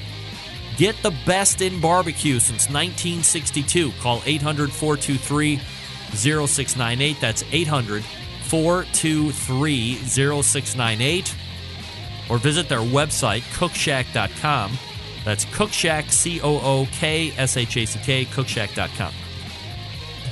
Cookshack was not at the HPB Expo, but I believe they'll probably be at that National Restaurant Association. And do they have it? Is it in Chicago every year, or do they rotate that around? I think it was in Chicago last year. Showing that new pizza oven. I want to see that thing in person. Don't forget, they're going to be coming out with a residential pizza oven a little bit later this year. We'll have to get Stuart back on to talk about that just to refresh. All right. Let's take a quick break, and we're back with Clarence Joseph to wrap the show. Stick around. We'll be right back.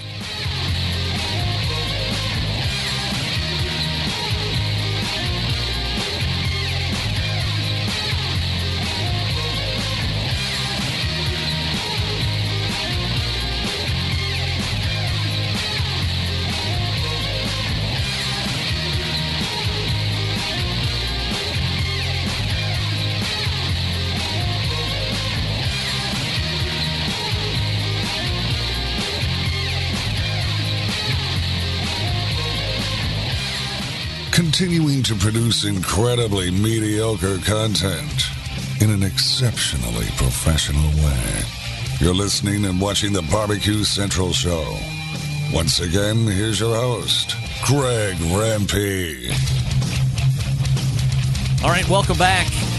This portion of the show is being brought to you by Smithfield, the biggest name in pork, bringing you great opportunities this barbecue season. Get smoking with Smithfield and their grant program and Committed Cooks program. Learn more about these particular items, the grant and the Committed Cooks program, by going to Smokin', S-M-O-K-I-N, SmokingWithSmithfield.com.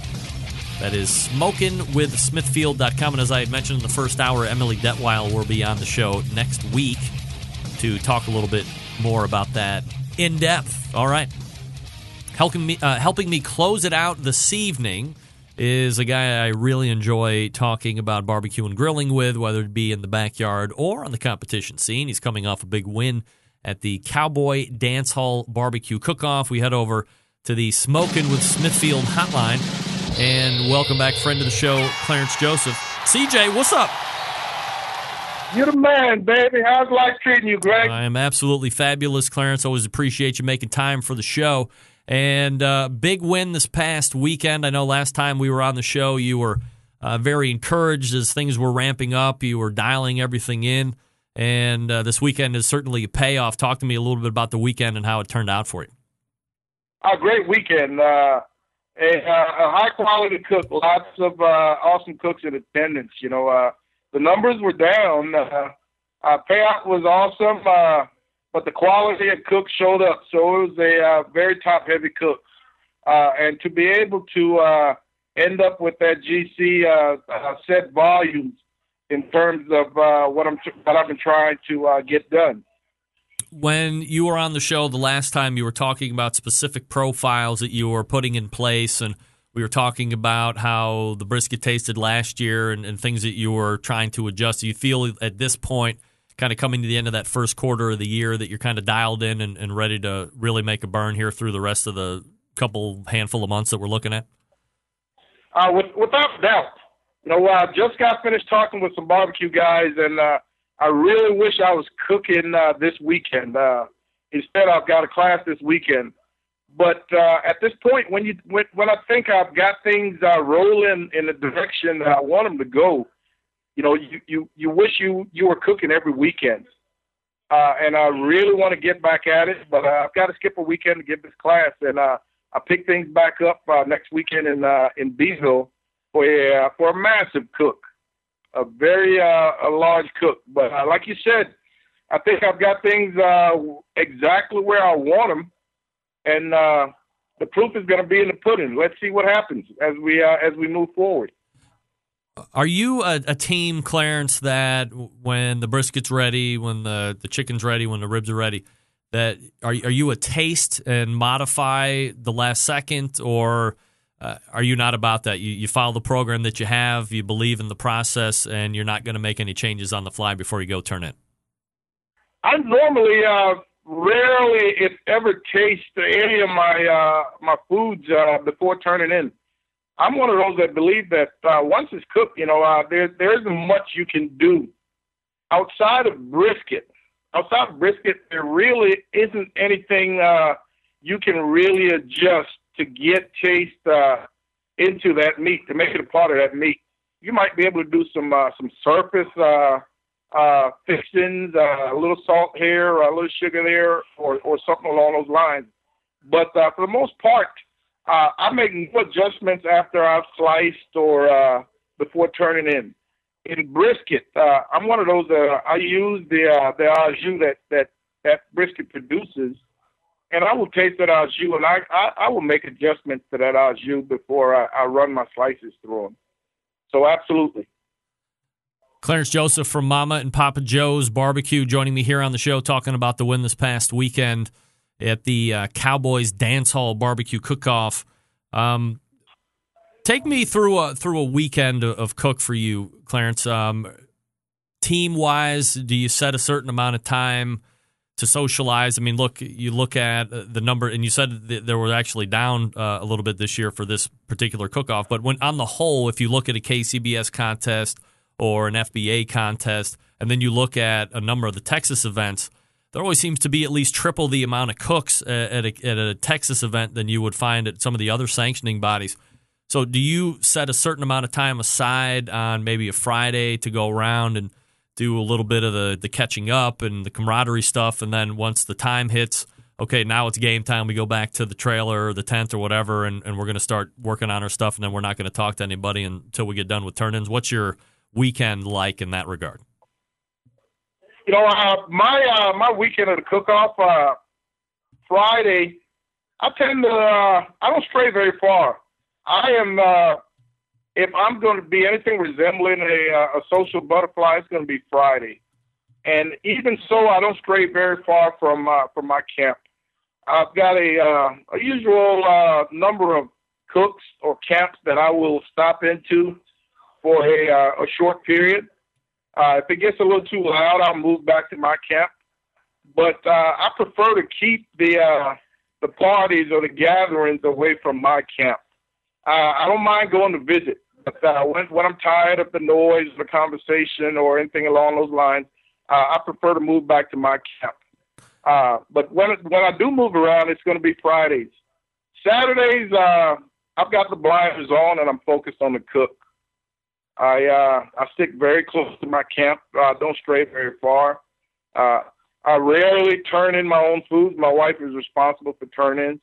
So I rarely, if ever, stray very far from my camp. I tend to set up around the same group of guys. They understand that. They tend to give me my space come Saturday morning, which I appreciate. But I don't like being sidetracked, which happens every now and again. We get visitors that stop in, whether they're spectators or cooks. They just don't understand the need for privacy during that cook. I don't know if it's because they've been to previous cook sites that allows that. But in my camp, it's pretty much me solo handling things, making it happen. And I appreciate those individuals that understand that this isn't time for socializing. You want to socialize with me? Let's make it happen on Fridays, or let's wait until after awards. Is that how CJ is built, or because of success that you've had and because of the big events that you've won, people want to naturally gravitate towards the people that seem to be hitting or seem to be popular or have that kind of gregarious and ebullient personality, which you have, and you've had to make those adjustments to kind of keep your space? I think it's a combination of both.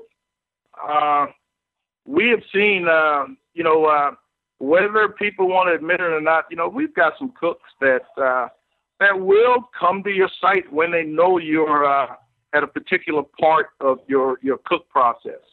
Whether it's getting ready for that last 30 minutes for brisket turn-in.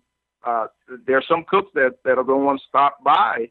And I know they're not there to socialize. They're there to pretty much try to see exactly how you handle business, what you're doing. Spectators, I can understand, but cooks at this stage of the game, I really think that cooks should understand. You come to somebody's camp when they're in the middle of something, hey, back off and politely remove yourself. It's the only way to go. That's definitely one of the courtesies that I will offer to every cook when I do come to their camp. If they're in the middle, even if it's on a Friday and they're prepping for Saturday, I will back off. I will absolutely back off. I think it's a little bit disrespectful. Hey, I give a class. You want to see what I'm doing? Holler at me at the class. I will gladly show you. But it's going to cost you. I can't afford to do it for free, if you know what I mean. Clarence Joseph joining me here on the show. You were talking about we were talking about the win this past weekend, and you're taking off from cooking to do your class. How many classes are you looking at doing in 2017? I've actually backed it down to 4 classes this year. I would love to get my numbers of cook-offs back up in the 30 or so range. So I backed it down to 4 classes starting this week, and I'm doing every other month, I believe, through September. Right now, we're right at 20 cook-offs, and once again, I guess I might be one of the few instructors who will actually cook, who will actually teach their class on somebody else's pit. So I want students to bring their pits to my class. I love the challenge of being able to work and produce a quality product on somebody else's pit, within a day or so. And I've been very successful doing that. In the past, I've heard people mention that a true pit master is able to cook on anything. And I'd like to think that I've shown those individuals who've taken my class that I can cook on anything. I've actually seen some of the most unorthodox pits at my class, and I've been able to tweak those pits and produce a competition quality product right there on my class on that given Saturday. Are you sold out for next week's class or this coming week's Yes, class? My class is sold out. I can't accept any more pits. I can accept, I don't want to say the numbers of people who are observing can be limitless. I'd like to keep that to a minimum to make sure everybody have access to see exactly what's going on. But yes, the class is sold out. Let me switch gears for a second. I had the official Texas embedded correspondent Doug Scheiding on last week, and he's been on a couple times here during the course of the new year, and he was part of a Super Bowl cook-off experience with Traeger that I know you were a part of. I'm interested to get your feedback on how you thought that event went.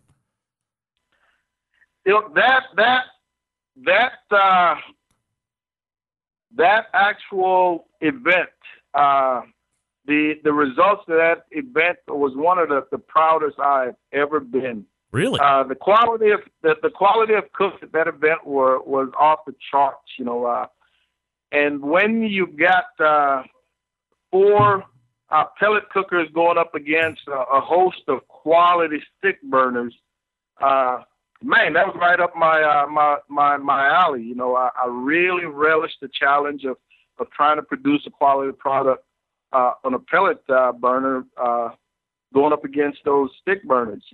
That entire weekend, as cooks walked past us, they would make the little side remarks. I hope your electricity goes out here, this, that, the other. And while we didn't win it, we finished reserve, which I just blew my mind away.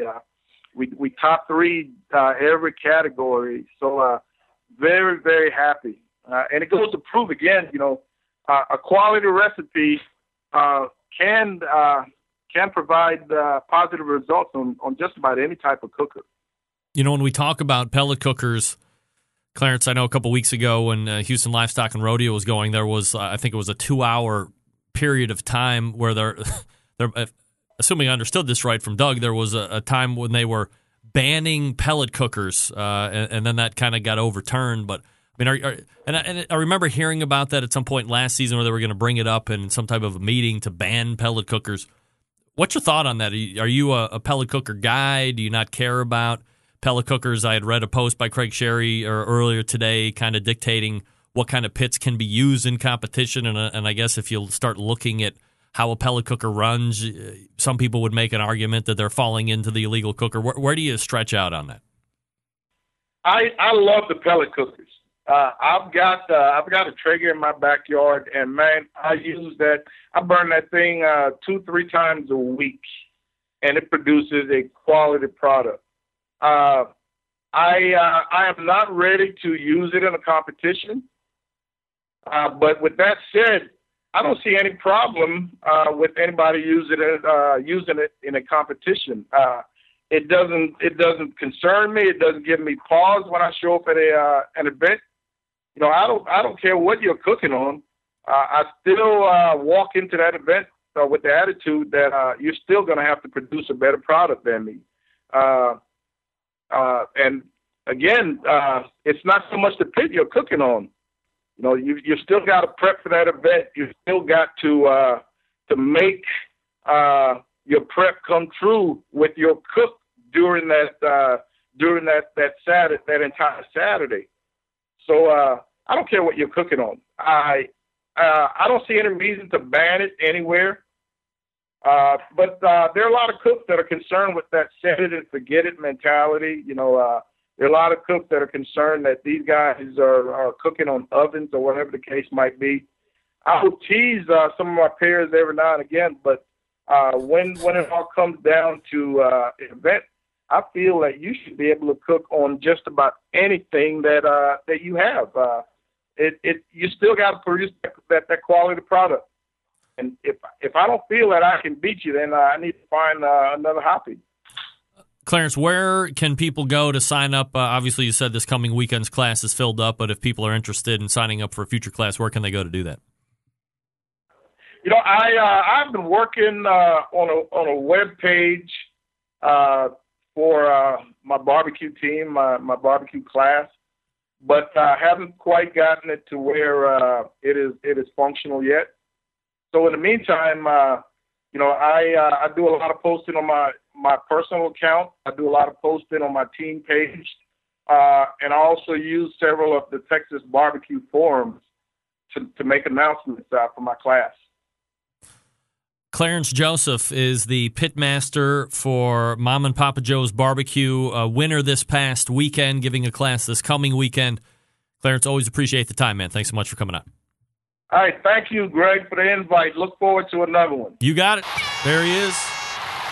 Clarence Joseph, as I always say each and every time, man, love talking with that guy.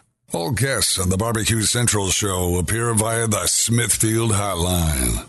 Yummy. All right, so as he said, no website to look at this point. Maybe just looking to see if this internet isn't just a fad. It's a fad, right? Internet. What's a web page? Check him out on the Facebooks, Clarence Joseph or Mom and Papa Joe's Barbecue on the Facebooks. Look, if you didn't know, Big Papa Smokers is the one-stop shop for anyone interested in barbecue, featuring a comprehensive selection of all American-made grill spices, sauces, accessories, even a kit that gives you everything you need to make a world-class smoker out of a 55-gallon drum. Big Papa Smokers has made a name for itself recently by basically winning almost every major barbecue competition with their rubs. They've also banded together with fellow California-based rub maker Simply Marvelous Barbecue to form what has now become known as the West Coast Offense. Defying conventional wisdom, these two California-based rub makers have cornered the market on competitive barbecue and begun to redefine the flavor profile that competitive cooks from across the country have begun to aim for. They've even created two of their own unique competitions, the King of the Smoker which brings the best of the best in barbecue in a head-to-head back-to-basics style competition. King of the Smoker unique in the fact that contestants can't use an electric device such as pellet cookers or pit minders, only allowed to use charcoal wood in their wits to win one of the most high-stakes events around.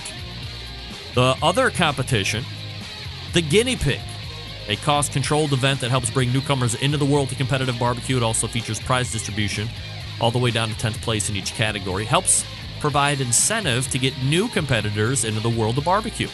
On top of all that, Big Papa's has created a unique brand ambassador program, just released this year, by the way, the BPS Elite Team, featuring 15 of the best competition teams in the country working together to promote camaraderie, competition barbecue, and to benefit children's charities across the U.S. Keep in mind, it's only 6 years of doing this now.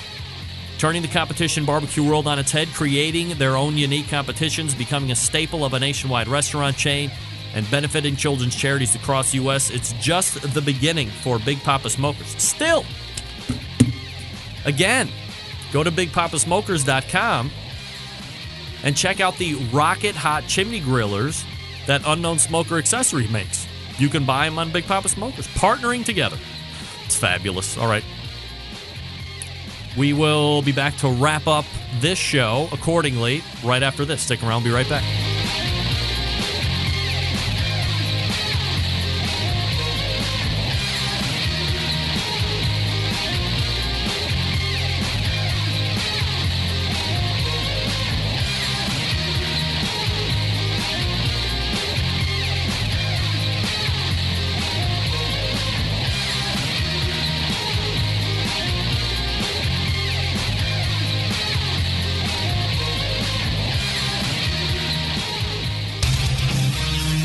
Whole packers, full racks, legs and thighs, injecting butts.